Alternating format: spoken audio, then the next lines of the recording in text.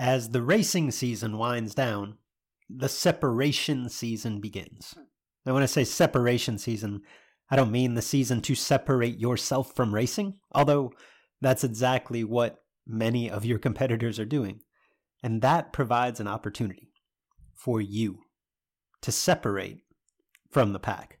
Within This Is Bracket Racing Elite, we focus on growth year-round, but the gains, they're small, they're incremental during race season for two reasons.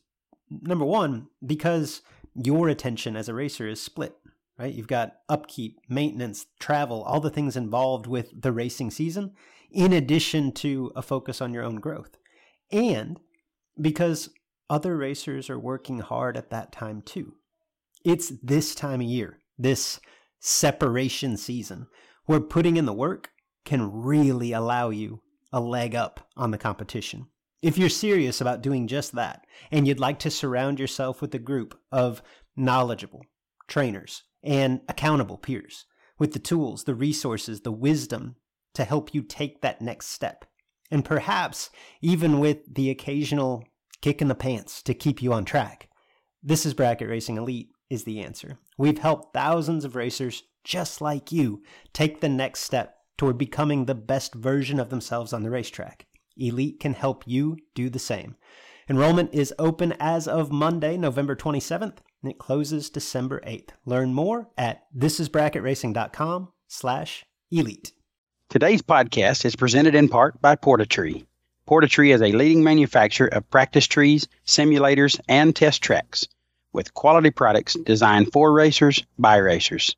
I depend on Portatree for my own practice. In addition, today's podcast is presented by Racing RVs. Based near Dayton, Ohio, Racing RVs is your source for quality new or used trucks, motorhomes, and trailers.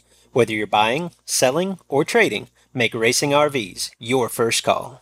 Welcome to the Sportsman Drag Racing Podcast with Luke and Jed. Introducing your hosts, the multi-time world champion Cool Hand Luke Bogacki and the golden voice of drag racing, Big Jed Jared Pennington. If you want that money, be double out. And if you want that trophy, take double out. And if you want to be a winner, be double out. And if you want to be a champion. Hello, everyone, and welcome to the Sportsman Drag Racing Podcast with Luke and Jed. I'm Big Jed Jared Pennington. He's Cool Hand Luke Bogacki. Thank you for finding us wherever you find your podcasts and allowing us to be a small part of your day. The Sportsman Drag Racing Podcast will be a weekly review of what's happening or what has happened in sportsman racing. Luke and I will be talking about all of the hottest topics, drivers, and events in racing today. Luke, how you doing, bud? Well, Jed, as you know all too well, the sportsman racing community is hurting today. And there is no worse news than what we have to start today's show with, but it's news nonetheless, and it is at the forefront of the racing world.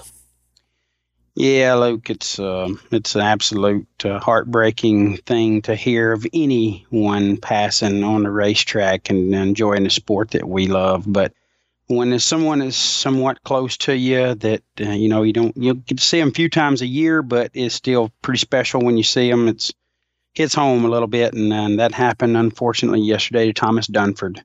Thomas passed away in a racing accident at Maryland International Raceway. It's just a terrible, terrible thing for a lot of people today. Thomas was one of the most genuine people I've ever met in racing and in life in general. The guy helped everybody he saw in need, and Thomas always did it with zero personal gain in mind. And certainly from my standpoint, putting on races, if you put on a big race on the East Coast, you're probably very aware of how Thomas helped those around him, be able to attend and enjoy the big events. He was a guy that always helped a lot of people get to the marquee races. And Thomas, he was a very giving person, probably one of the most giving I've ever known. And his joy for life was infectious, Luke. The guy, as you know, just made everybody better around him just by association.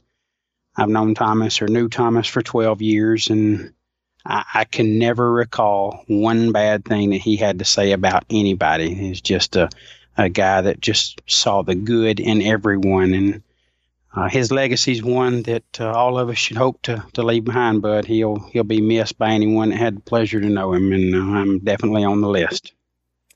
Yeah, I agree. I'm not going to sit here today and pretend that Thomas and I were super close, but just like you said, a good man without question, a genuine, always smiling, always kind of the life of the pit, so to speak. So, and Yep.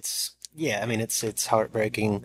The one thing, and you had alluded to it, that I guess will always kind of stick out for me when I think back and think about Thomas Dunford.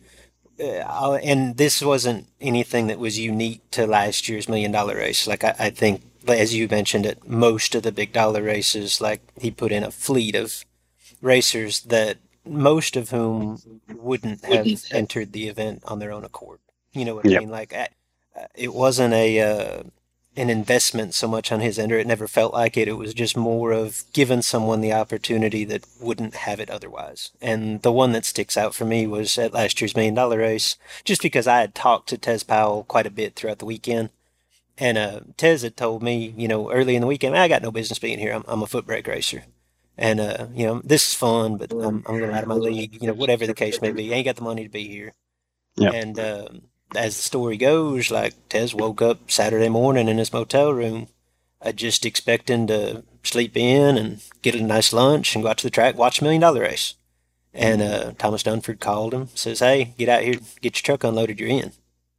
And that's how that, that's basically the way that went. And Yeah. the rest was history. Tez ended up running up the event, but would have never even had the opportunity if it wasn't for Thomas. And like you say, that wasn't a unique thing. Like that was a seemingly every event thing.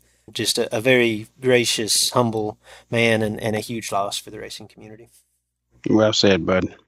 Obviously, the show has to go on from here, but I just want to take a moment, if you would, Jed, and for all of our listeners, podcast-wise, obviously this isn't in live time, but just recognize a brief moment of silence for Thomas and his family. Jed, there's no good way to transition into the rest of the show, but I think we got to start somewhere. So let's tell everybody who's hot. He's on fire! It's time for Who's Hot in Sportsman Drag Racing. Who's Hot in the world of sportsman drag racing is presented by Siebert Performance. Siebert Performance specializes in performance engine building for every aspect of sportsman bracket racing. NHRA sportsman categories, heads-up categories, nitrous, turbo, and blower. Learn more at SiebertPerformance.com. Jed, this week, our Who's Hot segment, one of your Alabama slammers. Yeah. David Rampy. Mr. Rampy scored his 96th NHRA National Event crown this weekend in Denver with the win in Competition Eliminator, and this is just a continuation of what has been a fantastic year. Seemingly every year is fantastic if your name is David Rampy, but to this point this year, the comp win at Denver closed out a perfect national event score for him in Competition Eliminator. It was his 6th national event, which I think the rules in comp are the same way. It's the last one you can claim. Was his 3rd win. He's got another win at the national level in Superstock, won Superstock at Atlanta. So 4 national event wins thus far this season, which for most racers, touring professional or not, is a season in and of itself. He's added 5 divisional event wins to this point in the season. So here we are in July, and David Rampy owns 9 NHRA Wallies with the year 2017 stamped on them. That's pretty impressive. Very impressive, Luke. And obviously he's had to make room on the mantle for those 9, but it looks like he's going to have to make room for at least one more. I mean, David's on a phenomenal roll right now, and just couldn't be prouder for him.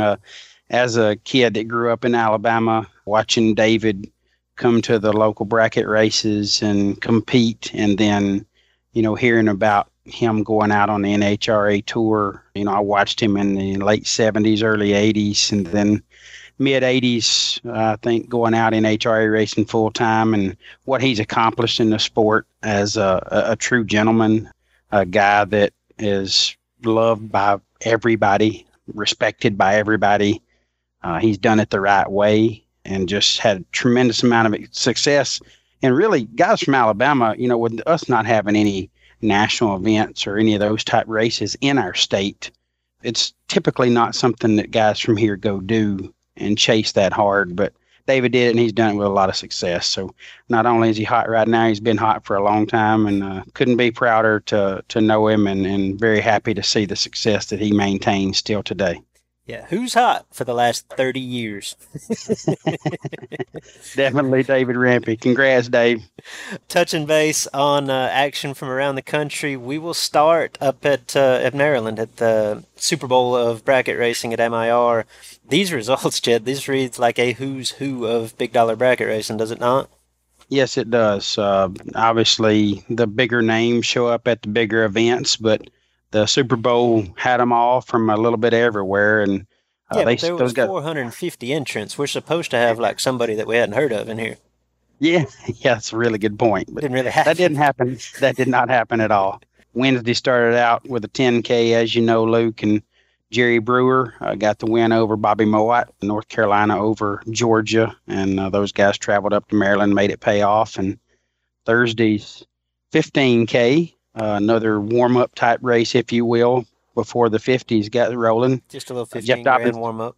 Yeah, just a little 15 grander. Jeff Dobbins, the second, got another win. He just had a big win recently, I think, at the Spring Fling. And he got the win over your buddy and mine, Troy Williams Jr., a guy that's no stranger to big money final rounds. And a couple of guys having big seasons on the bracket, and in Troy's case, on the NHRA trail. Yep. And then Friday, those 50s started, and I know you are very familiar with these guys. Yeah, big Alan Glatt getting the Friday $50,000 win. He knocked off Derek Ward in the final. Glatt certainly no stranger to the winner's circle for probably as long as David Rampy's been doing it. Alan Glatt's as long as bracket racing's been going on. That's a good point. That's a good point. Yeah. Glatt adds another feather in his hat with the $50,000 win on Friday. And Saturday's 50, all he does is win 50s and millions and anything that pays 50 or more. Gary Williams, G-Dub, winner over, I guess you'd call Bobby Spence a local racer. He's established himself on every scene throughout the country, but it all got started for him, I think, right there at MIR in that area. So it was Bobby Spence taking runner-up honors to G-Dub in the Saturday 50 grander. Yeah, G-Dub with another huge win. Again, like you said, all he does is win 50 or more, and Bobby Spence, for those around the country or the world listening that don't know him, this guy quietly puts together great seasons every year. Guy goes to final rounds and gets it done a lot. So a great job by those guys. And unfortunately, there's no Sunday winners to report due to the second round accident that Thomas Dunford was involved in. We know the story there, so we won't discuss that any further. But looked like a great event for those guys, marred by that, unfortunately. But looks like Kyle and Wesley, another real good job by them and the MIR staff of getting a lot of racing done in a few days. Yeah, it looked like an excellent turnout at what, by all accounts, is a fantastic facility, one that I've personally never been to. Jed, you ever been to MIR? Have not. I know some good friends that race there on a regular occasion. Nothing but good to say about it. Crisscrossing the country, we'll spend a little bit of time talking about the NHRA Mile High Nationals in Denver. Later in the show, we'll be joined by Kris Whitfield. Kris got the Super Comp Wally for the second consecutive season, knocked off Gary Wambolt in the final. Obviously, as we'll talk a little bit more with Kris, this is his hometown event. He doesn't get an opportunity to race a whole lot of NHRA national events outside of Denver, but he is making it stick up there on the mountain. Back-to-back Super Comp wins for him. Not going to go through every class. Again, just trying to hit the high points. The high point for sure, Kevin Helms. Stock win again. Got the win over Scott Wells. Now, for Helms, that's Team Luke, by the way. Oh, yeah. Yeah, we knew that, bud. This was a big one. When we did our redraft about a month ago, we talked about how early in the season it looked as though it was a runaway. What will this be? Potentially fifth NHRA Stock Eliminator World Championship for Kevin Helms. He started off just on fire, and it's not that he really cooled off. Like, he just didn't go racing a whole lot the last couple of months. And some other guys like Jerry Emmons, like Cooter Hidalgo, like Brett Candies, caught fire. And all of a sudden, it still does not look like a foregone conclusion that Helms is going to hoist the Wally at the end of the year. But if he, as a national champion, but if he was going to get it done, where he had room for improvement was within his national score. Coming into Denver, he had been to 4 national events. He had 1 win, but he had 3 early losses. So he was needing, if there was an opportunity to improve, it was on the national side. Well, when you win the race, that's improving about as much as you can improve. At this point, right now, Kevin Helms has 645 points. And as you guys have heard me say before, if you get 650, you ought to win. He's half a round from there, and we're in July. But if there was a year that it's just going to get ridiculous, stock this year has the makings of getting ridiculous. The guys that we just mentioned are subject to put up 650 plus, could tickle 700. Maybe get over that. So this was a huge win for Helms. And really, with just 1 national event remaining on the docket, I think he's improving a 3rd round loss, if I'm not mistaken.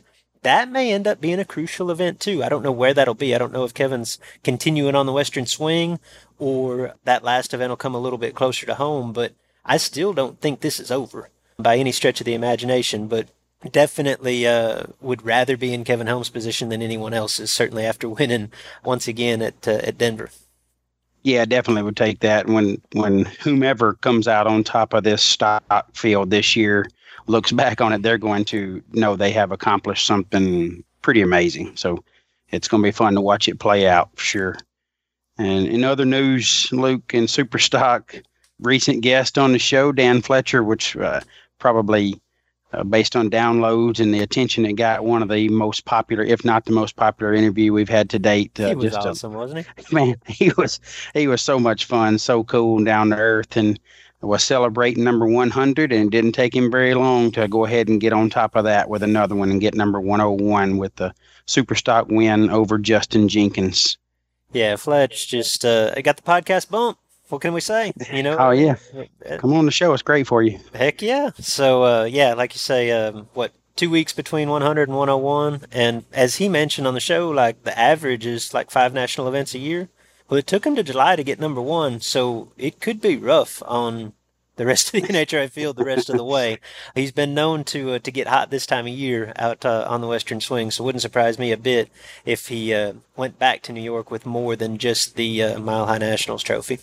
No, I wouldn't surprise anybody. And over in comp, another major accomplishment, our Siebert Performance Who's Hot driver, David Rampy, scored number 96 in comp, or number 96 national event, and he got it in comp. Just again, what else can we say about David? But he is definitely on pace for 100 here pretty soon, and that'll be another fun thing to watch play out and where he wins it, and get to hopefully get him on and celebrate that as well. Yeah, coming into 2017, I think everyone assumed that Dan Fletcher would hoist Wally number 100 at some point. I don't know that many people assumed that Rampy would get there this year. He started the season with 92. 8 national event wins in a season is a tall order. Like, he's on pace to do it. Like, it's possible that happens this year, which is definitely ridiculous. And especially the way that he's rolling in comp and is certainly a threat to win in either class. I don't think it'd surprise anybody if he knocks that out before the end of 2017. No, if he continues to get out there and perform at the level he's performing, comp is a little different category, and I think he's definitely kind of got his groove and on a roll. So I could definitely see him grabbing a couple of more of those, and he's also a guy that runs Superstock at most every event, so wouldn't surprise me at all. I hope he does it. It'd be fun to watch it happen. Division 1 NHRA action up in Epping, New Hampshire. Again, not going to go through every single class. Congrats to all the winners, all the finalists, without question. The one that really stood out to me was Super Comp, as a pair of guys that were in Chicago just a couple weeks ago representing Division 1 in the All-Stars event. Sean Frick, who was a Super Street representative, Ed McCleft, who was the Super Comp representative. Those two met up in the final of Super Comp, with Frick getting the win this time around. I think that's a couple of divisional event wins thus far this season for Sean. And I thought it was of note, worth mentioning, that we had a Joe Santangelo sighting. One of the guys that was on your original team, Jed, got booted on the redraft. But really the first time I've seen Joe's name all season, runner-up in stock eliminator. And if that's the kickstart to his season, I would say be on the lookout. That is a very, very talented driver capable of doing it in whatever class he gets into, wherever he's headed. So the cat may be out of the bag there. Joe's back. Yep.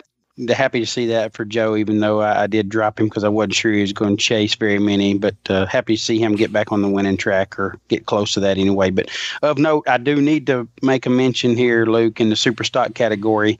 Billy Pyers, which is a brother to our good buddy DJ Pyers, got the win in super stock. So good for Billy. Just want to mention that. Those guys hadn't got to do a ton of racing of late, but he made it pay off and got the super stock win. That's a hometown event for those fellas, is it not?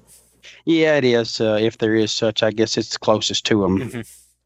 So then we get out on the left coast, Luke, for the Division 7 Lucas Oil race in Sonoma. Yeah, we like to go back and forth. Went Maryland, Denver, New Hampshire, California.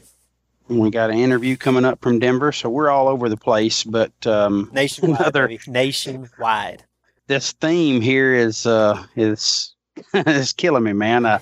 My man, original team Jed member Don Mazier got the win in Top Sportsman over Paul Gladden, and I scrapped my whole Top Sportsman team. So that might have been a little bit of a knee jerk in retrospect. Yeah, it probably was, but I mean, you're 1, 2, and 3, so I mean, what was I going to do? Yeah, good point. Mazier with the win in Top Sportsman. Of note out there, my man Big Steve, part of Team K&N, Steve Williams, got the win in Super Gas this time around. Beat out Ken Mostowich in the final. Moss is on a roll, too. That's right on the heels of his Jegs All-Stars victory in Super Gas. So congrats to both of those guys. And want to give a shout-out to our buddy, Harlem. Ryan Harem got the Super Street win. He's having a heck of a year for as little as he gets to race. Got some work commitments that keep him from going racing and probably as much as he would like. But he got the Super Street win over, Jed? Over Ryan Glacon. Is that right? I don't know. I should know this because he wins all the time. I'm going to say it's Giacone. Sorry, Oh, Ryan. that's an I. That's an I. Right. Yeah. So sorry, Ryan G. I don't know, Ryan. I apologize. Yeah, we should know this because, like I said, Maybe he don't listen. I hope not. And if you're Ryan's buddy, don't tell him. Or tell us how to pronounce his name. We'll get it right next time because I'm sure he'll be back there again. Stock, Brian McClanahan knocked off Gerald Stein. Super stock. Justin Lamb, Baby J, got the win over Brad Burton in a matchup of former multi-time NHRA world champions. Last race we'll cover for the big cars, quote unquote, was right in your neck of the woods, Jed. What happened in Huntsville last weekend? Yeah, we had that, but I do want to give a shout out real quick to Team K&N member Greg Boutte for his win in Super Comp. So good to see my buddy Boutte getting it done. But yeah, Huntsville Dragway did have a couple of 10 granders, super hot, but had a good crowd on hand. Not sure the car count, but it went well for them. Saturday's 10K winner was Ron Lane over our buddy Tracy Guffey. Guff doing wheelies and getting him a runner-up spot. And Sunday was another couple of good friends of ours, Todd Cincinnati, getting a win over Brandon Taylor. So congratulations to those guys, and certainly Huntsville Dragway for getting it pulled off. Yeah, and the last race that we want to touch on from last weekend is one that we teased a little bit in last week's show. And Jed, when Mark posted in the notes for our show, it was just the headline or the teaser from the press release from the Eastern Conference Finals. And I'm just going to read it just like it's presented because I want to get the reaction from you and from our listeners that I had for those of us that don't follow junior dragster racing all that closely. Here it is. Cade Poe continued to add to his record as the winningest driver in the history of the NHRA Summit Racing Junior Drag Racing League's National Championships / Conference Finals when he added a 5th Wally to his collection. Poe was joined in the winner's circle by 7 first-time champions. Sean Sanseverino won the age 6 to 9 category. Brady Snack, 10-year-old winner. Wyatt Palmetier, 11-year-old winner. Savannah Bilton, who won the 12-year-old class. Richie Fluck, who won the 13-year-old class. Ashley Pumphrey, 14-year-old winner. And Zach Lewis, winner of the 16 and 17-year-old class. The team from Mason-Dixon Dragway took home the team championship. Jed, I didn't stutter. This young man, Cade Poe, is 15 years old, and just won his 5th conference championship in the junior dragster arena. Like, how crazy is that? Well, it is crazy, Luke, because you think about, obviously, racing kids his own age. So it's not like the older guy went out and beat up on the kids or any of that stuff. Racing people that should be of equal understanding to him. And he's just 15, so how many chances had he had? Started maybe when he was 8, maybe.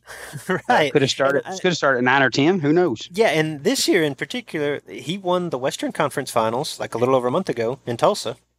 And then he's from California. They decided to make the trek to Bristol for the Eastern Conference Finals. He won that too. I'm going to assume that he hasn't raced in both coasts finals every year. So like you said, if he started at 8, what's he had? 6, 7 opportunities? He's won 5 times. And for those that are not familiar with the junior scene, I mean, this is their premier event. This is the one right, yeah. This is the one they fight for all year long and go to the races when there's a chance of rain or when it's 1,000 degrees or whatever, so they can make these teams and go to this event. And it is their biggest stage, gains the most attention, and has the most participants. And to come out on top 5 times is really incredible. Did I mention that he won the 14-year-old bracket at the Western Conference Finals in Tulsa a month ago? You did. And obviously he had a birthday between now and then, because now he's in the 15-year-old bracket. Now I just win that too. I don't know, Cade Poe. Like, I want to have him on the show. This is unreal. 5 of these. He's 15. Yeah, it's truly remarkable what he's accomplished at such a young age. We definitely need to get him on the show. Yeah, let's get our feelers out. Let's make that happen. All-state news. I think in maybe the episode that we recorded a week early when we had Clay on, I think maybe the All-State roster for the bottom bulbers had not been released, and then the next week we had a new roster, and we didn't mean to just like leave the bottom bulb guys out. We figured we'd get you at the end. I think we're at the end. So without further ado, let's roll out this list of bottom bulb studs from across the country. Yeah, and Luke, I'm a foot breaker at heart, and that's where I cut my teeth and grew up doing it for many, many years, although I've moved over a little bit lately. This is going to be a ton of fun for me to watch play out, and it's some really, really talented people. My Alabama Slammers has got Adam Davis. Arkansas is Artie Green. California is C.W. Hofer. Florida is Tim Butler. I mean, we're talking legends here. Georgia is Jacob Rutledge. Illinois is Brett Williamson. Indiana is Marty McKinney. Kentucky is Lucas Walker. Louisiana is Travis Lipscomb.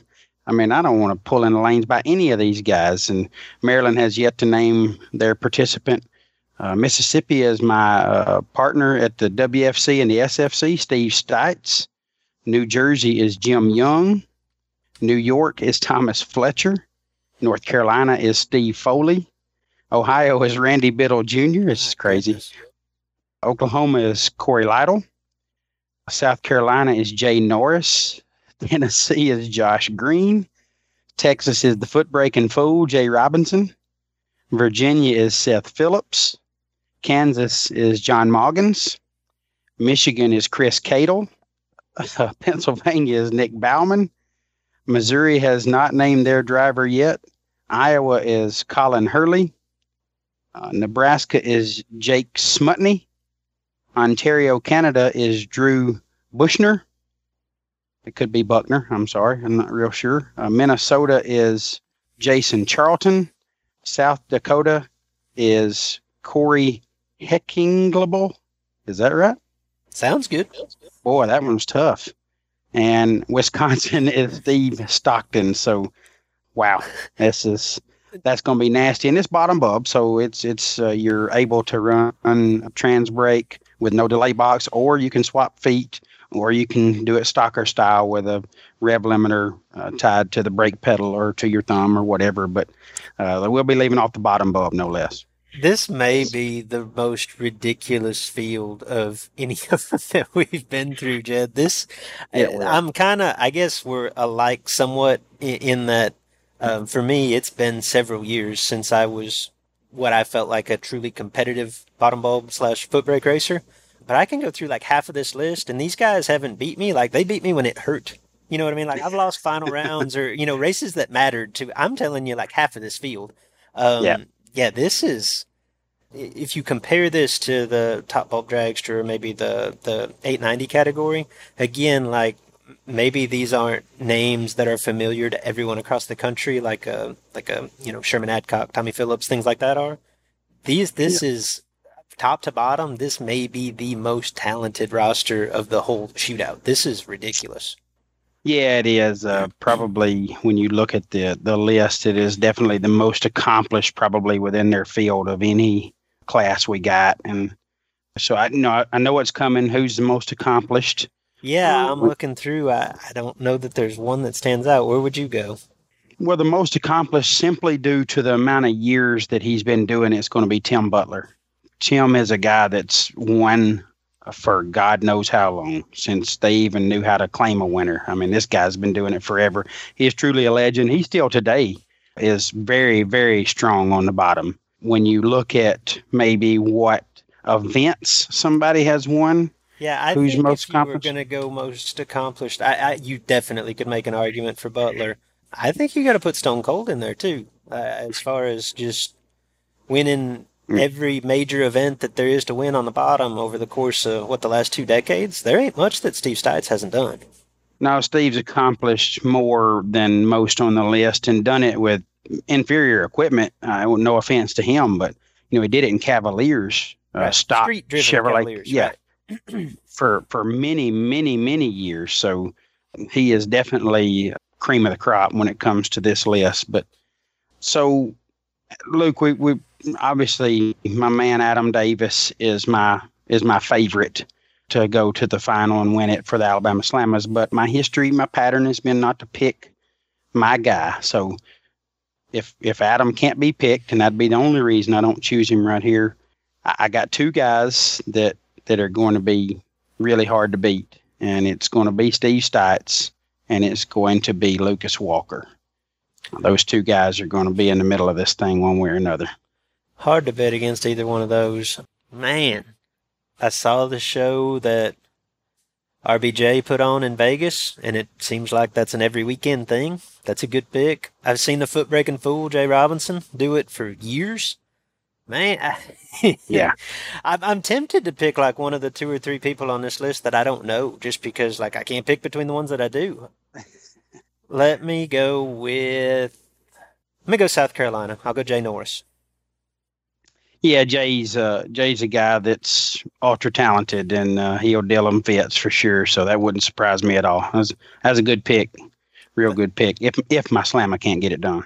Yeah, no, hard to bet against AD. Hard to bet against anybody in the field, but I got to figure. Yeah, your Team Illinois guy is no slouch. Brett Williamson is bad news. That's a good point. I'm trying to let him go a little bit incognito. I wasn't going to pick him out here. Put the added pressure on him. He puts enough pressure on himself. Yeah, he does.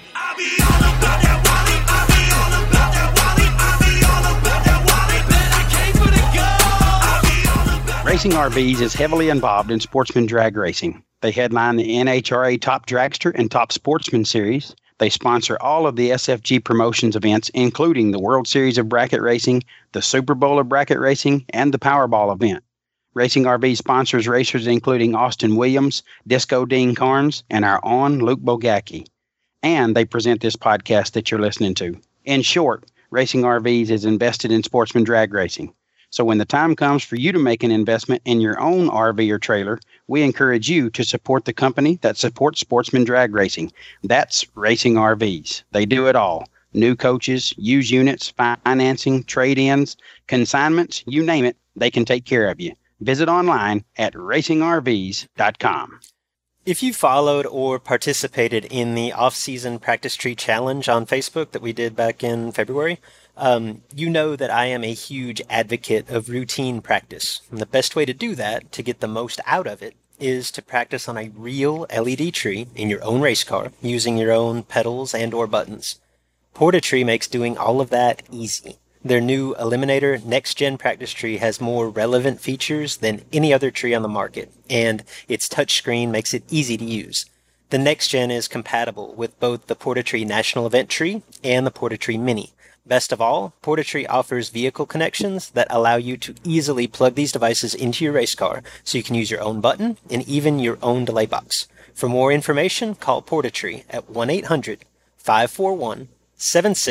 Running out of time, chasing down a finish line. It ain't over till it's over, and the light ain't on your side. You running out of... Joining us now is one of the most talented racers on the West Coast. He is now a two-time NHRA Mopar Mile High Nationals winner, most recently getting the win this weekend in Super Comp.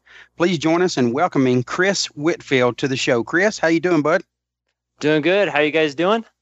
Awesome, man. Thanks for joining us. Very well. Thanks for having me. Really excited to be here with you guys. Yeah, man, good to have you on, and congratulations. Back-to-back wins at your hometown national event. I know you've had, as we record this, maybe 24 hours to kind of digest that, but what's it mean to you at this point? Yeah, I'm definitely still digesting. It's one of those things that I figured the odds were against me coming into it, and I know there's other people that have done it winning back-to-back years and even 3 or 4 years in a row at a certain race, but I was there to give it my best shot and see what happened, and it turned out good. So it's definitely still setting in, the fallout of winning a race like that, all the congratulations, the pictures, the videos. It's one of those feelings that it carries on for a while. So I'm just getting started on that high and going to ride it out as long as we can. Kris, you travel around quite a bit. Is it more difficult to win at home because of all of the connection you have to the place, the people? Is it put a little more added pressure on you? There's a little more added pressure, more from myself more than anything, I guess. It's the Mopar Mile High Nationals is the national event that I grew up, and I've been to the last 27 of them. And growing up watching my dad race at every single one of them, it's just the race. It's the one that I want to take care of for myself and for my dad and for my family and everyone that's been involved from the start. So really the pressure just comes from within that, that's kind of like the bucket list race. I want to get that one checked off, and then we can kind of move on to the next one. But that's really where the pressure comes from. Just looking through kind of round by round on this event this weekend, I would assume any time that you square off with Gary Stinnett, that's a big round. And your final round opponent is certainly no slouch. I don't know if that's if Gary Wombolt's necessarily a national name, but particularly in your neck of the woods, that's a bad dude. Is there one particular round that stands out to you as kind of a key round, or maybe a round you got away with one, or the kind of deciding factor in the event? Well, I think you kind of pegged the two that were the biggest rounds for me. Obviously, anytime you're going up against a guy like Gary Stinnett, you're going to have your hands full. He's got the number 10 on the side of his hood scoop, so you're not going to have an easy time, and that's probably the one that I got away with the most, too. I left the starting line 30 on the tree, and obviously Gary's not going to be any worse than that, so I knew I was in trouble. So I see him coming around me at the top end, so I dump the anchor, and he doesn't quite catch it well enough, so I kind of got away with that one. And then, like you said, Gary Wombolt, everybody knows him around here. He's another one of those guys that I've grown up watching race and kind of idolized him. He was always the guy winning the championships and making the speeches at the end of the year. So to race with him at that level is pretty cool for me, because that's a dream coming true. And I have so much respect for Gary that, I figured when I saw him in the final for the second year in a row, I thought, man, it's probably going to be his turn, but let's go ahead and block that one out. I didn't realize that you two squared off in the final last year as well. Yeah, yeah. Wow. So that was another thing where the odds were kind of against me, or at least in my mind, they weren't looking so good that, when you have two good racers going head to head, odds are you're gonna swap back and forth. So I was definitely treading lightly there. Right. In I guess addition to having the same final round opponent, is there much to compare this year's win to the one a year ago? Yeah, I mean, I kind of had two different themes coming into the different races. Last year was my first national event final, and what I really wanted to do was take in the moment, because you get to one and you don't really know if you're ever going to make it back. So I took a second at that race to take that deep breath, look up in the crowd. We always pack the stands at Bandimere Speedway for the Nationals. Just take in the moment and really enjoy it. And so that was the theme for last year. And then this year, thinking that the odds were against me, well, I don't want to listen to to this voice inside my head that says my chances are diminished this year because I won it last year. So really the focus was stick your head down, block it all out, just do your job and just take it one round at a time. You've been there before. And it was just a different sort of mindset for the two different races. And it turned out well both times. So I don't know what I'm going to do next time. But blocking out the nerves this year was definitely a fact. Very cool. Now, correct me if I'm wrong, because I'm just kind of going off of memory here. Last year was your first national event final, but you nearly made it in the final of both classes, correct?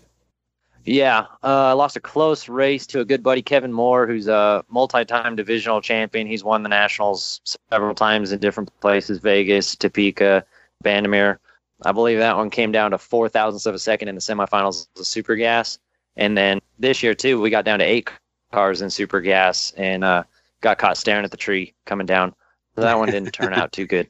But it definitely helps to have the 2 cars going and kind of get into a groove that way. More laps down the racetrack definitely helps. As a local there to Denver, Kris, like, travel is difficult for you guys. Like, you're I guess, fairly centrally located, but nothing outside of Bandimere is particularly close. Like, how many national events a year do you get to even attend? For the last few years, the one at Bandimere Speedway has been about the only one we go to. Really? Yeah, I mean, we've got a few options as far as like going to Vegas. That's about 12 hours. We can go to Phoenix. That's 14-ish hours, something like that. Oh, my goodness. And that's really about as close as it gets. So we kind of have to pick and choose our battles and really hammer out like what we want to do for the year, what our goals are, what direction we want to take it. And lately we've been doing the bracket racing. So the nationals and divisionals kind of take a back seat to that, just for the simple fact that when you do travel 12 hours, you get to race 3 or 4 times in a weekend as opposed to one big race. For sure. Obviously, on the national side, you're making the most of your opportunities, so it's pretty impressive. Yeah, you are. Yeah, we've definitely been fortunate. You know, Kris, to us, East Coasters back here, I mean, we think Denver and Phoenix and Vegas are all we like think right that's all by lumped each other. right together, right? Yeah. What a 3-hour ride each way. Right. Man, you guys are a long way from everything. We are geographically in, like you said, centrally located, but really in a horrible spot. I mean, we've got Division 5 tracks that are 16, 20 hours away, and it's like, how can they really be in our division?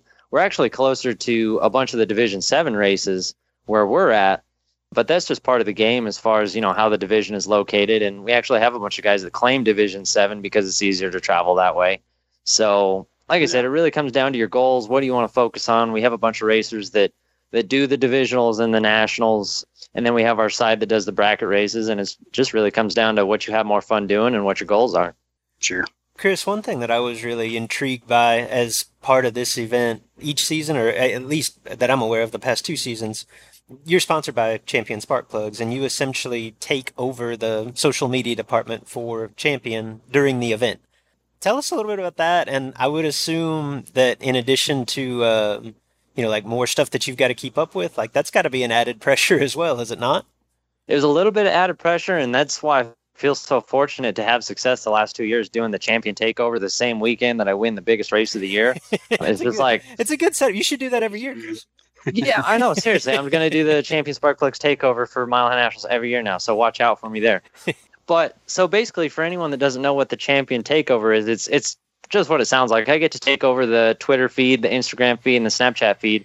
As a part of Team Champion, it's something that all the Team Champion members get to do, whether you're a boat racer, a dirt track racer, snowmobiles, whatever. They pick a racer, and they let them take over the social feed and kind of get to take the followers of the Champion feeds on a ride with them throughout the weekend. So I get to show them a little bit behind the scenes, and it's kind of cool because you get to market yourself as well as the Champion brand. And it's definitely a really good opportunity. And one of the coolest things is that it's a grassroots program. So anybody that's listening right now, you can go on to Champion, and there's a Search for a Champion contest that they have.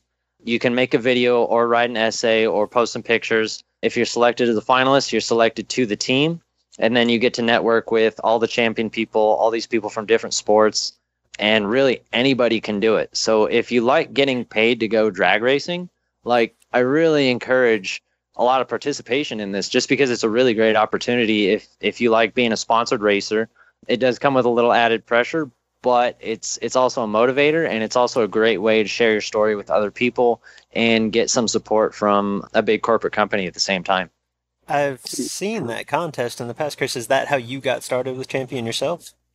Yeah, so 3 years ago, I actually made, I think it was a 2-minute long video. It actually took a lot of work, and since then, they've backed it down to where you, but when I got in, it was with a video. It's still out on YouTube where you can look it up, search for a champion, Kris Whitfield.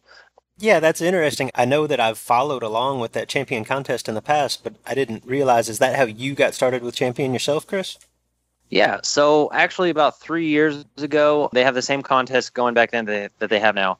And what I did was submit a 2-minute video. It's still out there on YouTube. You can check it out. Kris Whitfield, search for a champion. But basically, there's a public round of voting and a judges round of voting that chooses 10 finalists. And I didn't actually win the grand prize, but just being a finalist, I was elected to team champion. And then from there, you get to market with all different kinds of racers, build yourself up with the support of a corporate brand behind you. So it's a pretty cool opportunity that definitely encourage everybody to check it out. No question. Yeah, really neat. Like, what goes into renewing it each year on your end then? Do you have to go back through the contest process again, or are you... A lot of it depends on your involvement with Champion while you're a sponsored driver, the communications that you have back and forth. It's really a basic, bare bones type of sponsorship to where it's like, if you market the company, you're welcome back next year. And if you don't market the company, you're not welcome back next year. So it's really not difficult to post results and market the company like you should as a sponsored driver. So they keep tabs on all the drivers, and really it's fun to give the updates and to be a part of the posts and all the stuff that they do on social media. And like I did the takeover, it's really cool to do that sort of stuff. So it's not hard to stay on the team if you're committed promoting like you should. Right, and their program spans over all aspects of motorsports, correct? Yeah, if it runs on a spark plug, they probably have a sponsored driver for it. Everything from NASCAR. I mean, I was taking pictures with Team Coletta drivers this weekend because they're part of Team Champion, TJ Coughlin, Doug Coletta, all those guys. And then everything from snowmobiles, boats, lawnmower racing, you name it. If it's got a Champion spark plug, they're probably involved in it somehow. Well, you sound like you're representing them well, and I guess winning Mopar Mile High Nats every year get you invited back quickly as well. Yeah, right place, right time. Kris, you're a Vandermeer regular, but like we talked about earlier, you've been all over the country. You know, I've raced you myself in Alabama, so you get out quite a bit. Vandermeer is a very unique place in how you have to set your car up. So talk a little bit about the unique challenges that you face when you're racing there on the mountain. Well, there's definitely unique challenges, and it varies from weekend to weekend, and it's one of those things that I don't want to understate, but at the same time, I don't want to overstate. So I'm trying to find a happy medium, but it gets talked a lot about where we have this altitude, it messes with your car setup and everything, but at the same time, you see all the same names winning here that you see everywhere else. You can look at the Mile High Nationals results from this weekend and just see it. Dan Fletcher, Helms, Rampy, all these guys are winning here. Obviously, it's not their first rodeo at Vandermeer Speedway, but the best racers are still rising to the top because the unique obstacles that we face here aren't necessarily something that a good racer isn't going to have any trouble with. Obviously, there's the car setup. When you come up here, your engine's basically breathing through a straw. So anyone that hasn't raced at altitude, you're probably digging through your jet set looking for jet sizes that you probably have never used before. There's obviously torque converters. It's not uncommon at 2 a.m. to hear cars hitting the stall with guys, checking the torque converter to see if they got the right one in or not. One of the things that I have a lot of trouble with too, going from up here to down at a sea level track, is actually my throttle rhythm. For top end racers, it's one of those subtle things where here at Vandermeer, I can give it 3 good rips at the finish line, and that's worth about 2 to 3 hundredths. Well, when I go do that down at sea level, I give the stripe up, go over the dial by 6, and look like an idiot. And I've done that several times. So little fine things like that will definitely make a difference. And then obviously we're on a hogback right where the Rocky Mountains turn into kind of like rolling hills. And the weather likes to build up right behind that hogback and then screws up everything on the other side of it. So we see everything from snow and hail to extreme heat, wind, tornadoes. I mean, you name it, we've had it at Vandermeer Speedway. And this is stuff that changes on a daily basis. You'll wake up in the morning at 6,000 foot density altitude, and by the time you're racing first round, you're north of like 9,000 foot. And then by the time you get to the finals, you're back down to 7,000 foot. So you really have to commit to chasing the weather because we have such drastic swings. Whereas, at least in my experience, racing at sea level tracks, you don't get the crazy swings, and you can see guys winning that just paint the number on the side of the car and just let it go because they know where it's going to run. That doesn't happen very often at Vandermeer Speedway just because of the weather swings and everything that goes into that. Yeah, sounds very challenging. From the outside looking in, it's always looked like the premier like driver's track because it just looks like it's very difficult for everybody to get dialed. Is that fair? I would definitely say that's fair, and that's one of the reasons when I'm racing a guy like Gary Stinnett, he comes up to Vandermeer and has 3 weather stations and 7 different prediction softwares cranking out numbers, and like he's got it figured out. He's had his way with racers at Vandermeer Speedway for a long time. The analytical guys are very good because they see things in the weather that are subtle but make big differences. You also have to look at the long-term forecast. If it rained yesterday and it's sunny today, we've had cars slow down a tenth for a time run because the sun came out and brought all the moisture out of the ground, and we're all thinking that our cars just broke. Well, we just slowed down a tenth because vapor pressure just spiked up crazy. And it's curveballs like that it can be really frustrating, but it levels the playing field out a little bit. But like I said before, the top names, the premier drivers, they seem to find their way to the final rounds for a reason. And I think it's just their commitment to a game plan and their knowledge of weather and being able to chase that around that gets them there. Yeah, our buddy Adam Davis went out there from Alabama years ago in a stalker, and shortly after he got there, actually I think it was the next morning, he got there late that night, and I hit him up and asked him how it was going, how he liked it, and he said, I'm still trying to figure out how to get the motor home to idle. He said, this place is rough. Yeah, everything's messed up. You start your car up here, and you think it's broke. You think you're down a cylinder because there's so much less horsepower, and that's just the way things sound up here. It's just a little bit different world. And then you go down to sea level and, oh man, you just got all this power and everything's so responsive, and it messes with your driving style a little bit. So for me, bouncing from Vandermeer down to Alabama or wherever else, it takes a little bit of adjustment just to get used to everything. I bet. I'm sure. All right, Kris, we always try to finish up our interviews with a little bit of rapid fire. So these are just fun, quick questions meant for quick answers. You up for it? All right, here we go. All right. The first thing you do when you get out of bed each morning is? Think about not going to work. All right, Kris, you're not a guy that strikes me as a huge food lover, but everybody loves food. What's your favorite food? Chipotle. Oh. I know you've done, behind the wheel, done a little bit of everything and very accomplished in everything, but quickly, super comp, super gas, or bracket racing? What's your favorite? Super comp. It's a tough one to win. Feels good when you do it. No doubt. Kris, if you didn't race as a hobby, you'd what? Oh, be a loser. Man, I don't know. I don't know what I'd be doing if I wasn't racing. No offense to our non-racing listeners. I don't know it, man. If I didn't race, I'd mow the lawn on the weekends or something. I don't know. Yeah, what do That'd be tough. people do on the weekends, right? Yeah, no kidding. Quote unquote normal. Yeah, that's weekday work for us, but on the weekends, shoot, I'd be bored out of my mind. Kris, I don't know if you're a big sports fan, but just thinking in the Denver area, Broncos, Nuggets, Rockies, or Avalanche, what are you following the closest? I love my Avalanche, even though they're at the bottom of the league. They're in the basement, but man, I do love going to hockey games. Hockey is fun to watch.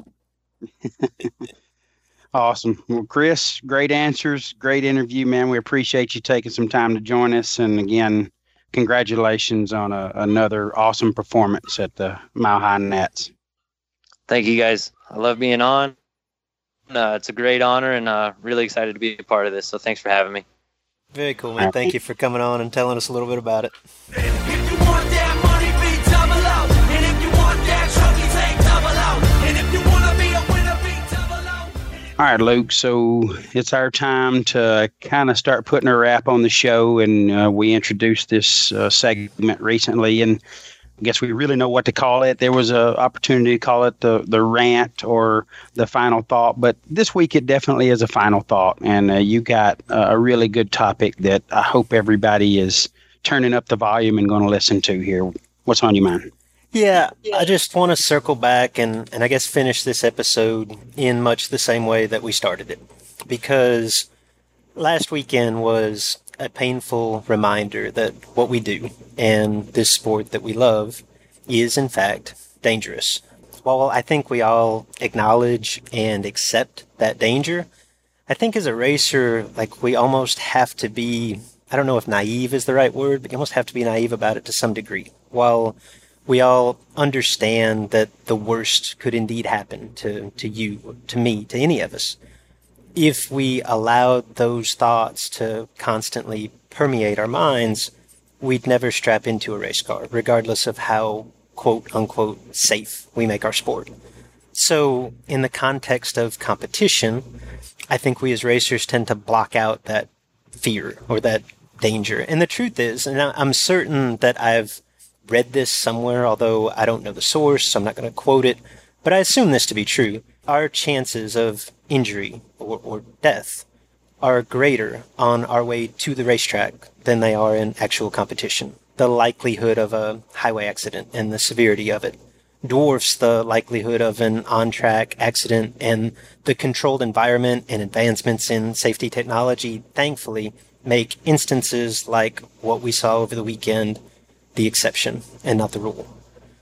But with that said, accidents are inevitable, and there's still a risk, as was demonstrated all too cruelly and all too violently over the weekend. And my takeaway is this: there are no guarantees. Not in racing, not in life. If there is anything beyond grief to be taken from this experience, it's to embrace what we've got individually, to make the most of every day that we have while we're here on this earth. This morning, I hugged my son. I kissed my wife.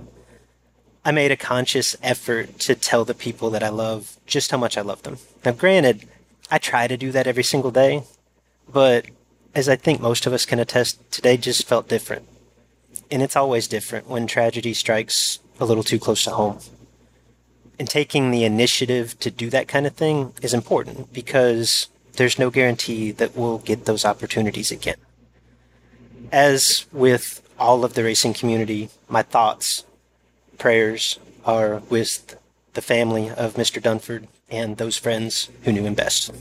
You wanna make it in a song and do the Justin Lamb, win a bunch of races and you do it with the fam. You do the Kevin Brandon, lay the smack across the land, then you do the L ride. All right, guys, that wraps up episode 36. I want to say thanks to our sponsors, Portatree, Siebert Performance, and Racing RVs. And once again, I'd like to thank Kris Whitfield for joining us this week. Great interview by Kris. Wasn't he? Yeah, he really was. And I feel like as much as you loving on him, he's probably going to be taking my place soon. So congratulations, Kris. Enjoy the ride. He was very well spoken. I mean, I love me some Jed. You're safe. But if I was champion Spark Plugs, I would be very proud of my affiliation with Kris Whitfield. How about you? No doubt. And as always, thanks to PJ North. PJ provides all of the music and the drops, and he's really been very helpful to us. Thanks, PJ. Be sure to find his music out there at iTunes or wherever you find your music. And our assistant, Mark Romeo. Mark, again, another great job this week. Very helpful, and we appreciate all he's doing behind the scenes. And if you've got ideas for the show, message us at the Sportsman Drag Racing Podcast Facebook page, or you can contact Mark Romeo through Facebook. And guys, as we tell you, each show, we plan to release a show every week, and we're right on pace. And we appreciate you tuning in and listening and giving us something to do each week. And we ask you to please be sure to stay tuned for plenty more going forward. Yeah, and just as a reminder, wherever it is that you access this episode of the show, whether it's on Apple Podcasts, Google Play, Stitcher, all of those apps have an opportunity for you to subscribe. And subscribing is the way to go. Subscribe to the podcast. You will automatically be the first ones notified when we release a new episode. You'll get that straight to your phone or your listening device. Tell your friends about the Sportsman Drag Racing podcast. I think word of mouth is probably the best advertising that we have. And as we've harped on before, get your track involved. We would love to have the Sportsman Drag Racing podcast broadcast over the PA at facilities across the country and across the continent during downtime, parking time, anytime that there's not a whole lot going on. I think our content is meaningful and acceptable, and probably would be welcome by the majority of racers out there. I hope, anyway. I'm sure. And, No of course, yeah, it's awesome. You guys all want to listen to it. So again, work with your track managers and your announcers. Let them know that they can share this, and if they do, be sure to let us know. We'll be sure to give the racetracks a shout out on the podcast. Last but not least, be sure to join our Facebook community. On Facebook, we are the Sportsman Drag Racing Podcast. You can also touch base with us on Twitter. I'm at Luke Bogacki, that's Bogacki, and Jed is at JP11X. All right, guys, that's it for this week. We hope you all have a great week. Certainly, again, thoughts and prayers to family and friends of Thomas Dunford, and we bring you a little bit more positive message next week. And again, we hope you all have a lot of success on the racetrack. Banging on the door, bump, bump, bump until I get it in. Attitude like I am already winning it. Foot breaking in anything. Bottom ball before a 10. I'm rolling in the cutty, switching feet like Jared Pennington. Today's podcast is presented in part by Portatree. Portatree is a leading manufacturer of practice trees, simulators, and test tracks. With quality products designed for racers by racers, I depend on Portatree for my own practice. That was awful. What am I missing there? I don't know. I thought it sounded fine, but we'll do it again.